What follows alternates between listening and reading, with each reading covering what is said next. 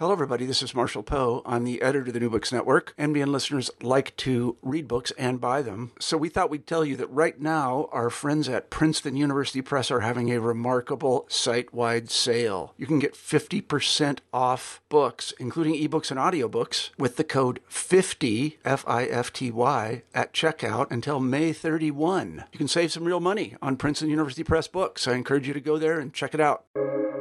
Welcome to the New Books Network. Hello and welcome back to the Indian Religions podcast here on the New Books Network. I'm your host, Dr. Raj Balkaran. More importantly, I have on the podcast yet again Martin Gluckman, researcher at the University of Cape Town and the director of the Sanskrit Research Institute. After our last podcast, we were chatting and it was abundantly clear to me that we barely scratched the surface on the fascinating projects in which Martin is engaged.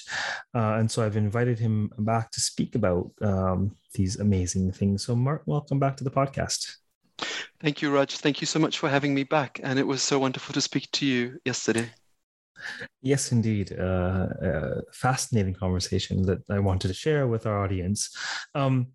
So let's start with this figure named Panini, a very important name in the Sanskrit world. Maybe say a word of introduction in terms of who this figure is, and then tell us about your work related to his work and the implications thereof.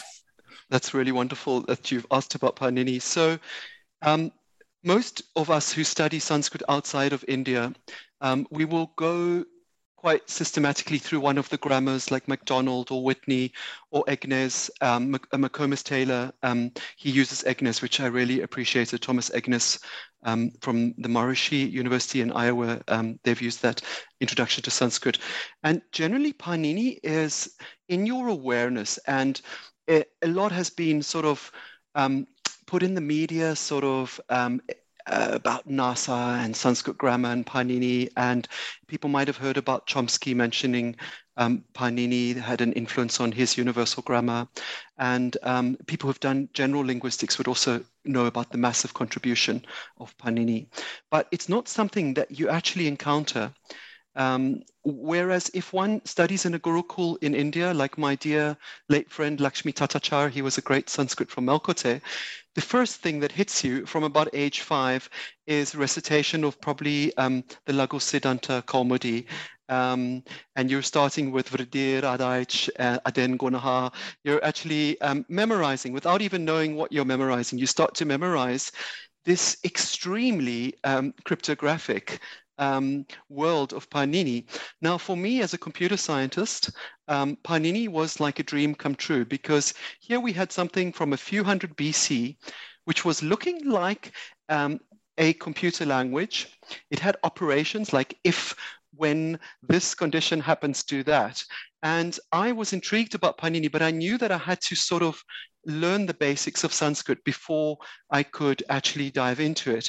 And very few Western universities that would be teaching Sanskrit would cover Panini. So who was Panini? Well, once again, like characters like Vyasa or Krishna or Arjuna, it's very hard to know if they were historically living characters, even though there are some Chinese records, I believe, describing someone called Panini, and there were some records describing, but we don't have any archaeological definitive record of it being either one person, a mythical person, a pseudonym, or a series of people. And I would probably safely go for the latter, that possibly Panini was not one person. It was really like a movement.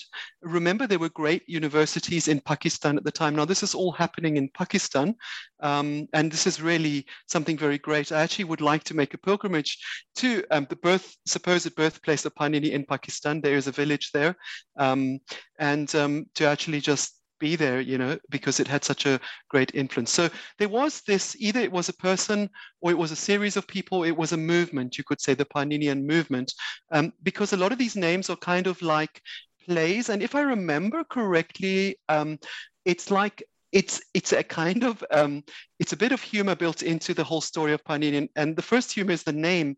It could mean something like son of a shopkeeper. Now, what would a shopkeeper be doing as the father of the greatest intellectual contribution to human civilization in the ancient world. I think it was, I don't have the quotes, but one of the great linguists of the last century said Panini was the greatest, intellectual contribution of the ancient world.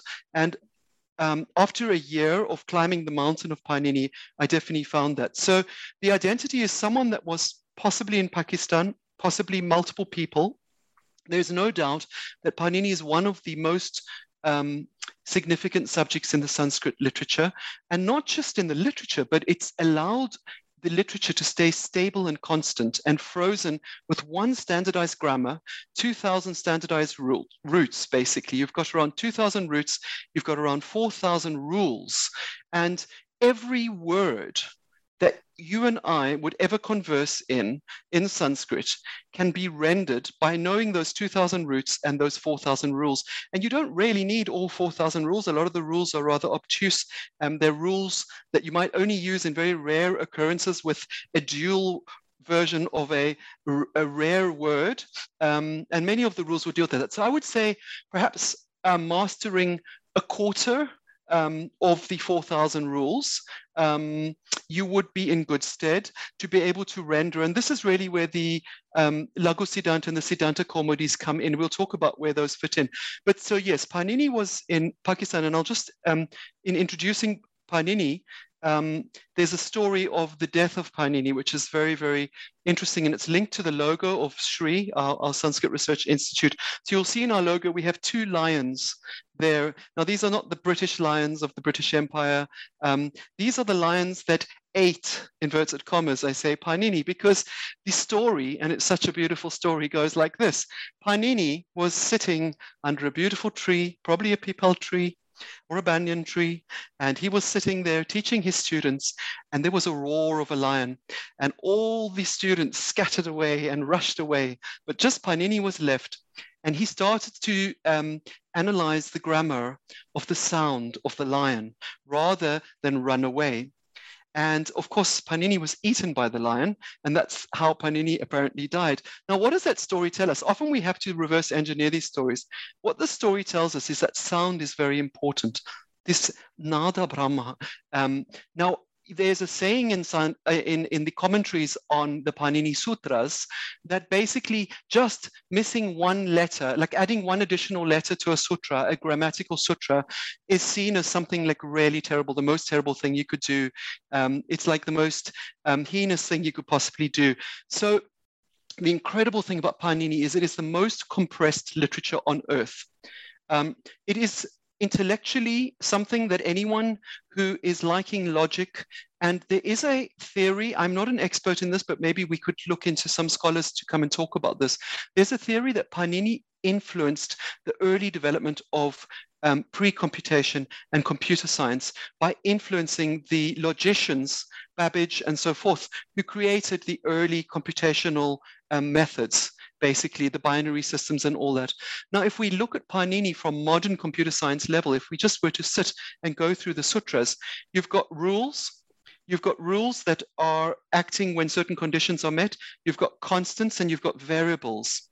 Anyone who's done even the basics of Computer Science 101 will see that Panini is giving you a language that can be rendered in real time using just the roots, and this means nouns, verbs, any other adverbs, adjectives, any other forms of words that you might be using.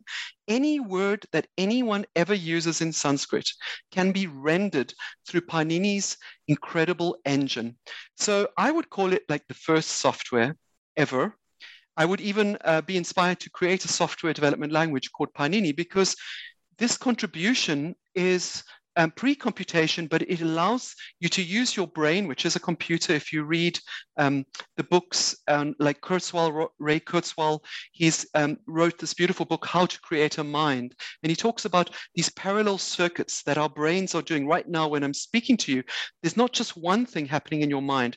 One part of your, one process is analyzing the sound. One is analyzing the one part of the grammar. The other part is analyzing the nuance.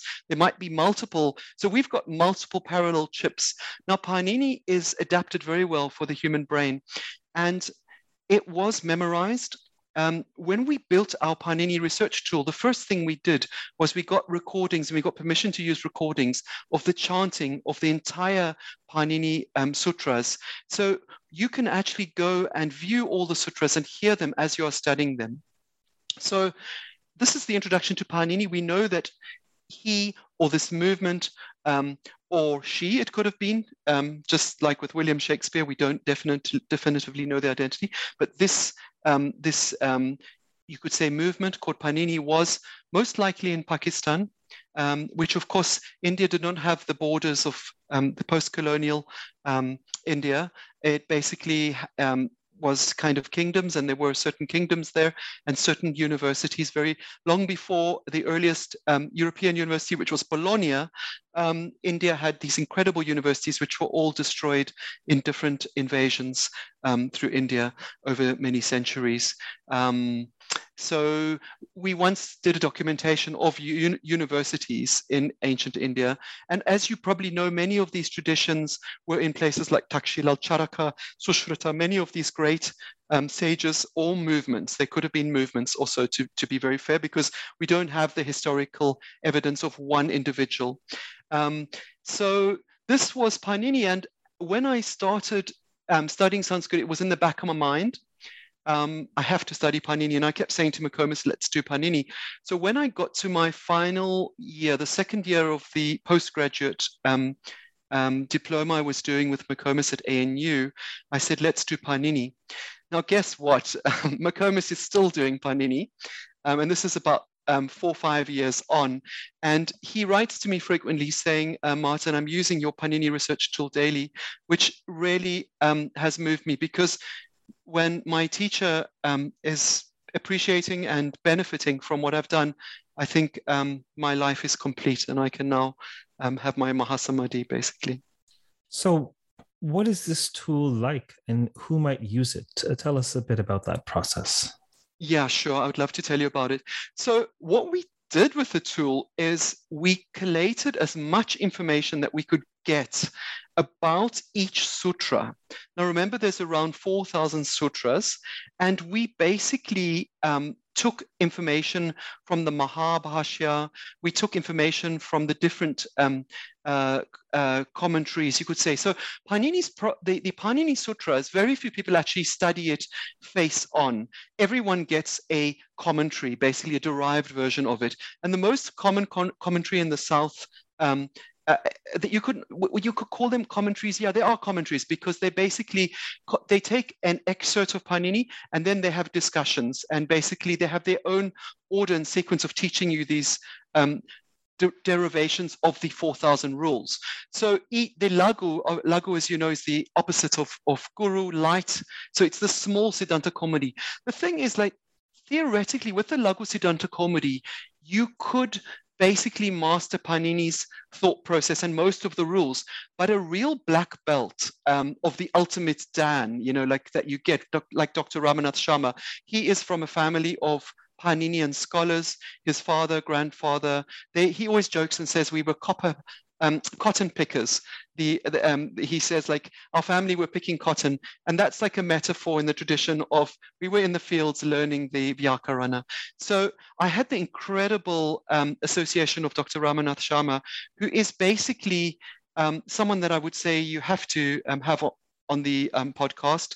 His stories, he is basically holding that essence, that tradition, the thousands of years stretching back to Panini is being carried in his family tradition. His father was Padma Shri. No doubt he should win whatever award India can give for his life work. He has written his own commentary on the Ashtadhyayi and a translation into English. I think it's in 5 volumes, if I am remembering correctly. It was decades of work that he has put into. And what I did is I had people like Ramanath Sharma as my teacher giving workshops in Oraval. And then what I did is whenever we did something, we wanted to share it. So we streamed it, we recorded it, and we invited as many people to attend as possible. And that was a residential workshop. And I remember once again the funny story, because I remember yesterday I was saying the gods are laughing when you study Sanskrit. Well, when we did the Ramanath Sharma workshop, the first one in Oraval, guess what happens? we had this incredible workshop. I think about 40 people had booked. The day before, the heavens opened like never have ever happened before. I think it was the great floods. So people had to literally cross the ocean to get to Oroville. They had to actually come in a boat. We had people arriving in boats. So we had this kind of filtering process. Now, Panini is already a filtering process. Your average Sanskrit student who does, say, a degree at Oxford, or in a good Leipzig or a good Berlin, a good German university, is not going to really double with Panini. It's going to be something that they'll do in their graduate or post or PhD level if they're going to get into it. And there's very few teachers in the West who've mastered it. And Ramanatha Sharma being at University of Hawaii being one of the exceptions. But to get to this workshop, you had to literally get a boat. There were actually people who needed boats to come. Tamil Nadu became completely flooded. And I was drenched, everyone was drenched. So we sat there on day one, not knowing who's going to come. And there was about 25 people who actually made it and didn't cancel. And we had the most phenomenal series. I think it was 5 days with Dr. Sharma, 1 day for each of his volumes, you could say. And the incredible spirit and dedication to this incredible subject. Of all the things I've studied in my life, I think I put Panini up there with quantum physics and the deepest sort of cosmology and philosophy one could study, deepest medical discoveries. It's really one of the greatest things. Anyone out there listening, study Panini. Find a teacher and do it. Peter Scharf is running courses at the moment through his beautiful Sanskrit library. McComas, I believe, is teaching it for his graduate students. Dr. Sharma, I'm not sure if he's still teaching, but you could approach him and maybe he would do more workshops. But all of his 10 days are on YouTube. We've put that. So what we did with this tool is we went out there and we said, what is there? Because there was not one, it was the same with the dictionary. There wasn't a one meta dictionary where we brought in many resources. And when you're studying Panini, you need to look from many angles. It's a very complex, obtuse subject that can become very easily confusing. And you need to see many different views and opinions on each sutra. And it's kind of like following a maze. You would kind of follow one sutra and it would lead you to the next sutra. And then it would be depending on 3 or 4 other sutras. So we've given this research tool where you can just type in the sutra number or search for a keyword in the research tool, and you will get everything that we could get our hands on, including the chanting. We've got the different commentaries, the classical ones that you would learn in any Gurukul. And then we've got some contemporary information. There was a beautiful project done by Katre that he gave permission. It was in 1987.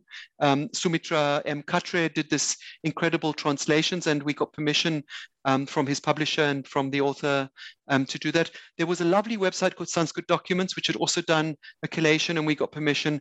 And what we've done is we've just really, it almost looks, if you look at the site, it's sanskritdictionary.com/Panini. It almost looks like a programmer's manual for Java or for C++, basically. It's very familiar for anyone who's done computer programming, but what you're not programming a software, you're programming a language, and you're programming everything that you could possibly say.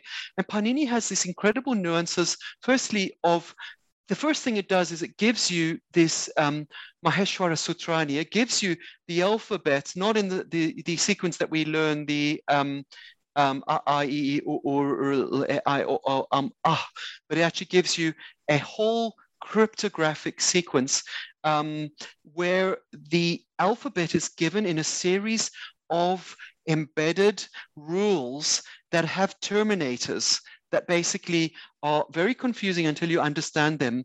So Panini is probably the most modern Sanskrit work technically. It's something that needs much more recognition than it has. The great geniuses of our time, like Chomsky and many other great linguists, have recognized Panini. They have extolled it and they've spoken greatly about it.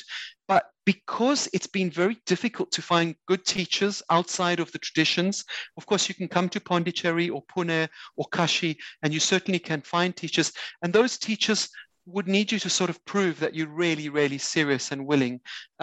In the Western universities, there are now more and more courses on Panini, and we're also hoping by producing these tools and putting things out that we'll create more demand, because I think anyone who's interested in Sanskrit, who's interested in linguistics, has to study Panini. I went intensely into it. It's a universe. McComas and I sort of journey together, and he's still on the journey with it. It's probably a 12-year journey if you really want to get to mastery level of Panini. I kind of got to beginner level, and I could, if you take like a Sanskrit word, I could render it through Panini's rules. You see, if you go with the modern grammars like Egnes, he will just say it's naraha. So the first person singular of the masculine stem nara, man, is nara. And Panini will not say remember nara. He'll say remember that for this particular short a masculine noun, these are your rules, and these rules are applied, and you will go through this whole beautiful process, and eventually you will end up with the same thing, nara. But you didn't have to remember nara. All you had to do was know the rules, and when you've got those rules, you can basically apply them to any stem. So it's quite a powerful way of learning language. There's no other language that's taught on earth like this. It's one of those things, we were talking yesterday about the things that Sanskrit has. It has the greatest corpus of literature. And I want to just stress these things, because often the Hindu nationalistic movements, they often go and exaggerate things that are not evidence-based or not factual, but there's beautiful factual things about Sanskrit. You don't need to exaggerate. You just need to repeat the facts. The facts are Panini is this incredible rendering, interpretive computer language of rendering a language from roots using 4,000 rules, 2,000 roots and 4,000 rules. No other language on earth has a system like that. I've studied Hebrew, I've studied Japanese. I learned around 10 languages for basic conversation. I did Old Greek and Old Persian. No other language has this like Sanskrit. So everyone on earth can be proud that there is this intellectual creation, and it's really allowed for the literature to stay constant, and that you could derive the same meaning of a text from 2,000 years ago as you could from one 300 years ago. Now, when I did Old Greek, you'll see if you look up at my library, I've got like Old Greek and Old Latin textbooks. Here's from Alpha to Omega looking down on me, one of the most wonderful Greek textbooks. No one even knows for sure how the different Greeks were, like the Greek that was spoken in Athens, for example, was actually pronounced. And there are many gray areas. With Sanskrit, we know how it was pronounced because we have the Shiksha tradition of saying the sound is resonating here in the Kanta position, it is in the Oshta position, it is in the Danta position, and it tells how many matra, how many beats it is, and it describes that this is the blink of an eyelid. So you've actually got this universal language using the human body as a musical instrument. So the things that one can derive is like Panini is this incredible scientific achievement in linguistics. The other one to be very proud of is that Sanskrit has the largest corpus of extant literature and pre-Gutenberg, basically, and we're looking at around 10 million manuscripts that are out there. This is a phenomenal contribution. And then the synonyms, I could go on, but these things I just encountered by creating these tools. When I was creating the tools, it allowed me to discover the wonderment, the wonder that is Sanskrit, basically. So that's the Panini tool that we created. And once again, the great joy has been getting feedback from different universities and different scholars saying that we're using it and we're enjoying it. We occasionally get people reporting minor corrections and errors, which we really appreciate. And they're all living tools that we want to keep updating. There's actually a new version of the Panini Research Tool, probably a year ahead, where we want to add another data set that will be extremely valuable on the derivations. So examples of derivations. We need to get permission for that data. Generally, people have been very open with sharing, where we were speaking yesterday a bit about the open access movement that's starting. I think that's a very important movement because all the rishis were open access. If you read the Brihat Parashara Hora Shastra, the first verses are saying, I give this for the benefit of mankind. It's not I give this so I can patent it and make a buck off it. It's not that I give this so I can make a profit from the royalties on the book. I give it from the benefit of mankind. But perhaps the economic model, we've had money for 5,000 years. Maybe the economic models of sort of having these kingdoms and the kings that were the benefactors, that were basically, there were the donors and the supporters. They were basically financing the Ritviks and the Purohits and the Pandits out there. So that is the Panini research tool, and feel free to use it and give us feedback, anyone out there who's listening. It's at sanskritdictionary.com/Panini, Panini. I want to move on to another tool that that you've put together. But before I do, I have a quick question about Panini's monumental achievement. Is it such that he was able to discern systemization innate to the language, or is it such that he was able to implement one?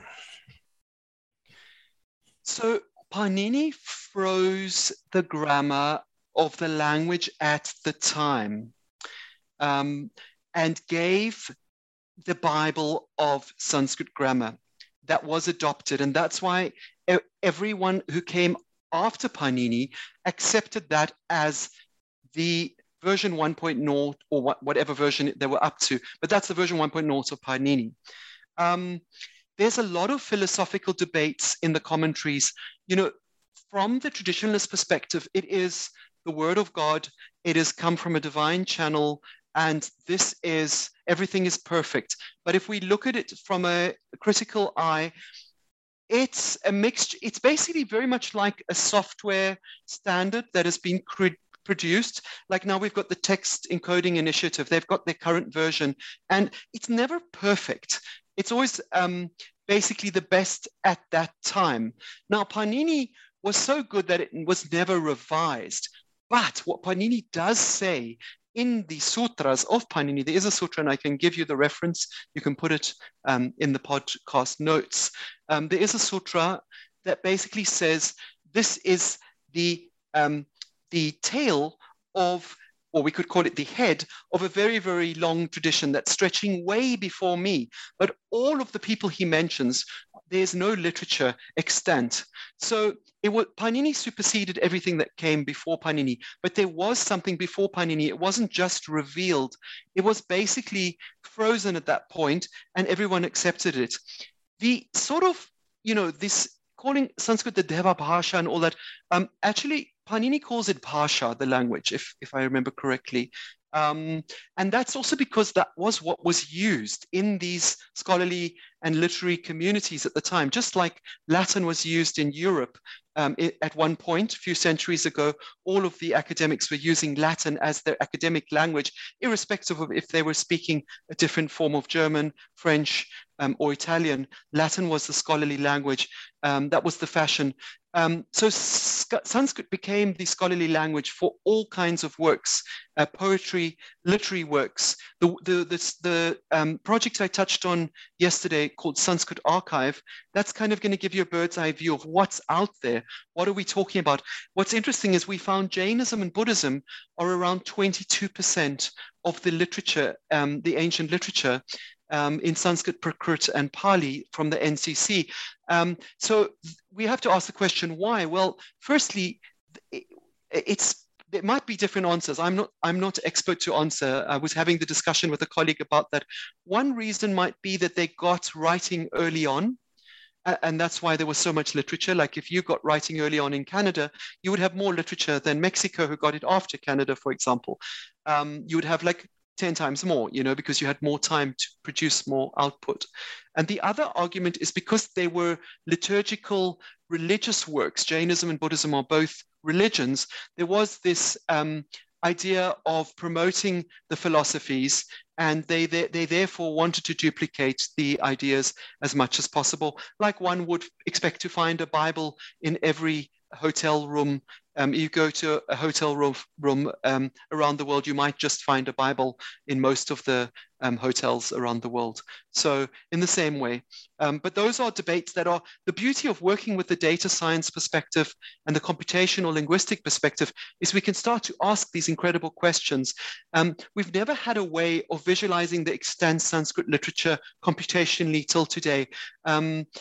There have been projects that are attempting it, like I said, the National Mission on Manuscripts, but there's too much noise and too little signal at the moment. We need strong signal and less noise in all of these projects. Like the incredible DCS project that Oliver Helvig did was all signal and no noise, because he basically he did the tagging himself. So there was a quality control, and he selected the corpus, and he structured it in a very systematic way. He created a tagging tool basically for Sanskrit tagging, grammatical tagging. So that data is extremely valuable, and that's what we've built some of our projects on. So to answer your question, these are these debates.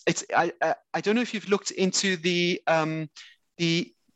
phonological philosophical debates in the Sanskrit tradition. So they say that, for example, they're saying like all the words, all the sounds come out of ah, and then the whole, there's these philosophical debates that, and they were saying that basically I is like the beginning of everything, and the whole alphabet, and then from the alphabet expands all the roots, and from the roots expands the grammar, and from the grammar, roots, and alphabet, you have a language. So there are these incredible sort of mythological constructs. And then when we look at it critically, we look more rationally and we say, okay, there was a language before Painini's language, and that's the Vedic grammar. Painini, touches upon the Vedic grammar, but the grammar that Painini describes in great detail is the classical grammar. And anyone who's read the Vedas, the Rig Veda, will see that there are different grammatical rules. There's rules related to your Sarita, your Udatta, and your Anudatta, your accents in the Rig Veda, and there's many other accents in the other Vedas that use the accent system. What's interesting is the San and Khoi languages have an accent system that they still preserve, whereas Sanskrit lost its system of accents. And in the accented grammar, the accent can change the meaning of the word. So based on the tonology, you can have different meanings. Painini does touch upon that, but it's not a Vedic grammar. We don't have a Painini-like work for the Vedic grammar. We have to derive the Vedic grammar from works that are basically commentaries that came on the Vedic literature and then on the tradition of chanting the Vedic literature.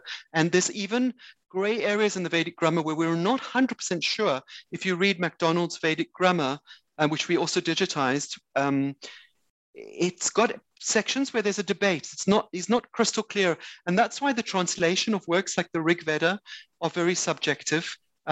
It's not so easy to translate the Rig Veda. Even what was her name? That incredible Russian, I've got the book here, this incredible book, Tatiana Elizarenkova, you might know her work.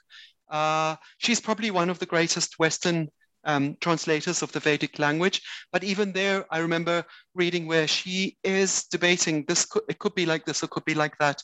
But once again, the Rig Veda is being used as a kind of meditative sort of method. It's a transcendental method. If you ever go to any of these yajnas, you will feel that you're going into an altered, almost like a trance space, like in the San and the Khoi people, they would use music, the Sekhan Kori and the traditional instruments, and they would go into these trance spaces. They were very common in this era. And the Vedic chanting tradition is one of the most beautiful. It's been recognized by UNESCO, but Painini is not really going into the Vedic realm. It's something that's, there's still a lot of work to be done on the Vedas. It's the most mystical, most mysterious, and most misunderstood part of the Sanskritic tradition. Speaking of chanting and speaking aloud, certainly one can't study or appreciate Sanskrit without the spoken dimension. You have a speech tool, do you not? That's actually, yes, exactly. So the World Sanskrit Conference came along in 2015 in Bangkok. And I had been having this idea to do a text-to-speech engine for Sanskrit. Now, the interesting thing of a lot, as I said yesterday, what we would do is we would first survey before embarking on any journey. I'd first see if someone has made this journey before. And if they've made it successfully, I would not embark upon the journey. Now, CDAC in India had supposedly received a very large grant and was meant to produce a text-to-speech engine for Sanskrit. But when I contacted them and tried to follow the papers and the URLs, nothing was actually working. Now, what happens often with sort of these large projects is there'll be a grant, some research will happen, but nothing will really come into the public domain, or it will come and then it will disappear, it will get shelved when the grant runs out, because there's no sort of there's no institutional budget for sustaining the project. The Digital Library of India was one of those projects that was taken down. And then sort of there were issues with it, and then it was mirrored on archive.org, and we also made a mirror of it. That was 500,000 works that were scanned throughout India over many, many years, and that was 32 terabytes of data. We made a mirror of that, and we've put that in the public domain. And then Carl Malamed, he mirrored it from our mirror, and also some other sources. He put it onto the archive.org, so it's there for all mankind. But basically, we started to think that we should get computers to speak Sanskrit. And the reason we thought it would be a good idea is that the phonology is very consistent in Sanskrit, classical Sanskrit. The Vedic, of course, has got more nuances of the accents. And what I did is I did a survey. There was nothing out there in the public domain that could be used. And then we contacted the German Institute of Artificial Intelligence. There had been a PhD student who had worked on Hindi. And my logic was like this: well, Hindi is pretty close to Sanskrit. It's obviously got some phonological differences, like you say yog, not yoga, you say Ayurved, not Ayurveda. But the similarities were, let's say, 94% and up. So what I did is I took the source code in Java of the Hindi text-to-speech engine, and we rewrote the rules to adapt it for Sanskrit. It actually worked really well. It seems to recite Sanskrit text extremely well. If you go to our dictionary and on the top right, you click on you'll see there's an icon, an audible icon, an ear. If you click on that, and you will get a sound next to each word. And also we have that in many of our tools that we're building. Basically, you can click the word and hear it. So those are not recordings. That is the computer doing exactly what you are doing once you've learned the rules of pronunciation of a language. So the computer is actually putting together the sounds and then gluing it together as a word.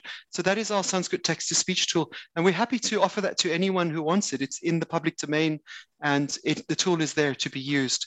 So there was some collaboration from the Mary TTS people at DFKI, the German Institute for Artificial Intelligence. So once again, we were standing on the shoulder of giants. We were using all these incredible contributions. And then using my kind of guerrilla strategy of solving problems sideways and forward at the same time, not just doing it from zero, but looking what's already been done and then sort of incorporating that into our process. So that was in 2015, and it's being used daily by people, particularly people in remote areas who don't have immediate access to a first language or second language Sanskrit speaker. They've got our dictionary, they want to hear the word, and they can now click on it and hear it. Fantastic. You've also done some work with the Indus Valley script, have you not? And before you dive into the work, maybe say a word or two about that script. Brilliant. So the Indus script is another one of those incredible enigmas that one encounters when one enters this tapestry of the Sanskritic Indic South Asian journey. It's very mysterious. It doesn't have a Rosetta Stone. We know that it was from parts of India, that's mostly the northwest along the border with Pakistan. And it was found in sites, of course, the very famous ones are the Mohenjo-daro and the Harappan sites in Pakistan. But it also stretches. We've actually got a map that we drew of all the sites where there were archaeological finds, and it stretches all over South Asia. There's something in Yemen. You've got mostly in the northwest of India, and you've got Afghanistan, Pakistan, and even parts of Iran. Those where we had known Indus sites. Now, the Indus civilization is one of the most studied and the most documented because it was extremely, extremely old. The pre-Harappa is going back to around 7,000 BC. And then you've got the early Harappa, which is around 5,500 to 3,300 BC, going on to 2,800 BC. The mature is around 2,450 BC to going into the late Harappa, which is 1,700 BC. And then you've got the post-Harappan and then Iron Age India, that's around 600 BC. And then sort of terminating. And the whole speculation is there was a major climatic event that impacted the end of, some speculate the eruption of Santorini. I'm not an expert on the sort of paleoscience, but there are many papers, and a lot of this is sort of a bit blurry, but we know that there was these glyphs, characters, or seals. Now, not everyone calls it a script. Some call it the Indus seals, and some call it the Indus script, depending on if you're in the camp that this is writing or this is not writing. The arguments for the writing camps are that sometimes you have the bunching of the letters. It was written from right to left, if I remember correctly. Sometimes they're bunching.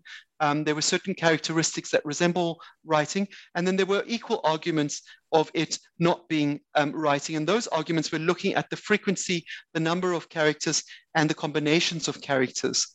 Now, what we did is we tried to crack it. No one has cracked it. And I'm not sure if anyone ever will crack it. I always have a standing joke in our office when someone brings a psychic. Often you have these sort of seers who claim to be psychics. I just have one test for them. Someone came to my office and he had been doing a radio show with a top German psychic. And I said, okay, I have just one question for her. That's all. It will solve a year of my work. And I said, I just want to know, what was the Indus script or seals? Tell me what it was. No psychic to date has been able to give me an answer. They usually avoid the question and just say, I can't answer that. Now, hang on a second. If they really do have this this ability to see the past perfectly, they should be able to give a very clear and concrete answer. So this is a great test. If anyone wants a litmus test for psychics, just say, what was the Indus script? It hasn't been solved. Unlike the hieroglyphs, which were solved due to the Rosetta Stone, we don't have a Rosetta Stone.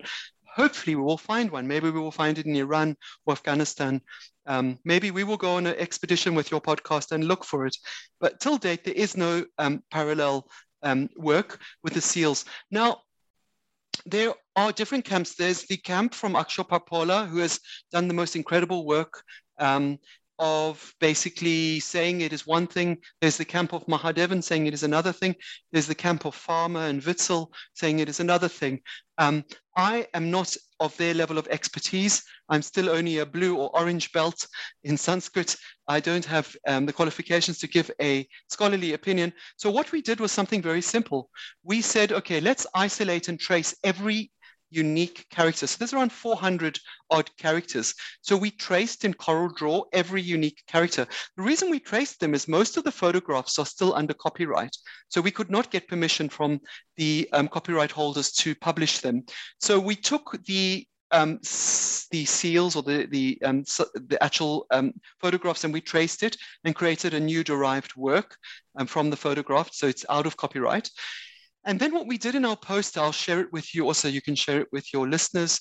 We basically just very innocently, like a child's mind would do it. And a lot of the greatest discoveries, like Einstein, have been having that kind of child mind likeness. So all we did was we grouped them based on what they resembled. So the first group, if you look, I'm going to share my screen actually. Okay, I can't share. Maybe I could share the screen and you could just see it while I'm talking about it. It would be quite interesting for you visually. So the first, if you look on the left side of that poster, and we'll share this poster, it's in the public domain, you'll see that we just took the symbols that look human-like or man-like or woman-like, and you'll see that if we basically go in, we have, of course, we have something that looks like certainly a person. If I said to you, draw a person, you would probably draw it exactly like it was drawn in this few thousand years BC. And well, what would this be? This could be a person with something. This is certainly a person with a bow. This could be two people. This could be a person with some other device on them. And this is certainly a person with a bow and an arrow. This is a person with some other thing with half of something. This is a person maybe in a river, or I don't know. This is just my imagination, but all we did was we grouped them. Of course, many scholars had done this in academic papers, but nothing was done in a poster form. So our idea of this poster was it goes up in all the classrooms around the world, and the students can just meditate and reflect on this. Certainly some look like fish. We know they were on a river. There must have been fish.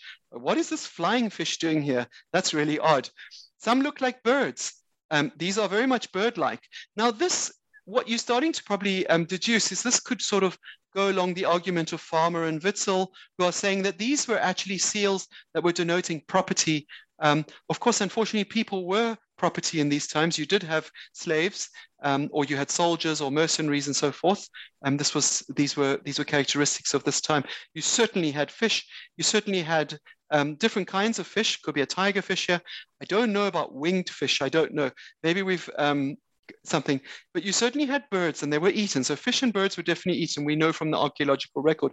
Most definitely had dogs. This is a very dog-like character. So yeah, it could be language. And here we've got the numerical like characters. And then, of course, on the second, this is a huge wall poster. And we've also put frequencies, and you'll see it goes from green. So the ones that are more frequent are in green. So we've really very innocently presented this. What we've done is nothing really new. It's just the way that we've formatted it and packaged it for the mind of the viewer. And here we've actually got the original seals, and we give the measurement. You can see it's only 2 centimeters. It's around this size by this size. And of course, we've just got the question mark ones where we don't actually know. I mean, this looks like, who knows? It could be a drum of sorts, actually, now that I look at it again. But some of these are very, very unusual shapes. So we kind of wanted to produce the poster as a kind of meditation. The nice thing is there's a finite number of seals. The beauty here is you can go to these sites, and if you've got this poster in your pocket or on your phone, you can really start to sort of feel it out. I feel this is one of the great contributions. There's a speculation that Brahmic script, the Brahmi, I was just looking at the oldest extant Sanskrit manuscript, which is this fragmented manuscript with this incredible story where the manuscript got divided between England and Germany because of the war, and little pieces of the manuscript are in the British Museum and little pieces are in Berlin, and some got stuck in East Germany and some got stuck in West Germany. You might want to have some of those scholars that are experts in that manuscript on. It's quite a fascinating tale to basically talk about. But basically, there are these incredible stories attached to the Indus script. For me, I don't think it's something we're going to solve. It's like saying, looking at the historicity of Buddha. You know, can we find evidence of a person? You know, the person Buddha. That's a debate. You know, so there's these kind of things that we have to take the traditionalistic view, and then of course India is going to have. We always say in Judaism, if you have a few Jews in a room, you're going to have hundreds of different viewpoints. And in India, it's the same. There's so many different opposing viewpoints. But the beauty of India is this incredible tolerance. As I was saying yesterday, you can have like Anatman, you can have Atman. You have the people that are in the Shaiva or Vaishnava camp, and it's very tolerant of different viewpoints. You can go to God riding a bicycle or not go to God. You can stand on one leg or you can just fast. You can abstain or embrace, So the same with sort of the way that we approach any of these works is, I'm not sure if we're going to solve the Indus script, but we wanted to catalyze the imagination of students out there around the world, classrooms, to think about these things. And the interesting thing in my life is that after my deep work with Sanskrit for about 11, 12 years, I've gone into the early development of language with the San and the Khoi. And it's been quite nice to kind of marry and to yoga those two worlds together, to unite them, because I keep thinking, okay, why was it like this in India? What was this plant? What was this tradition? And then I look at what the San and the Khoi, these very old people that we all came from, were doing. And I actually start to get different insights. So I think having these cross-disciplinary perspectives can be very useful for the Sanskritic traditions. I think it would be great going forward. So that's our story with the Indus script. I would love to do a field trip to these sites in Pakistan one day, and also make more awareness in Pakistan of this incredible heritage and tradition that the country is holding in its borders. Fascinating work that you're doing on so many fronts. I want to thank you for reappearing on the podcast today, and I doubt it'll be our last conversation.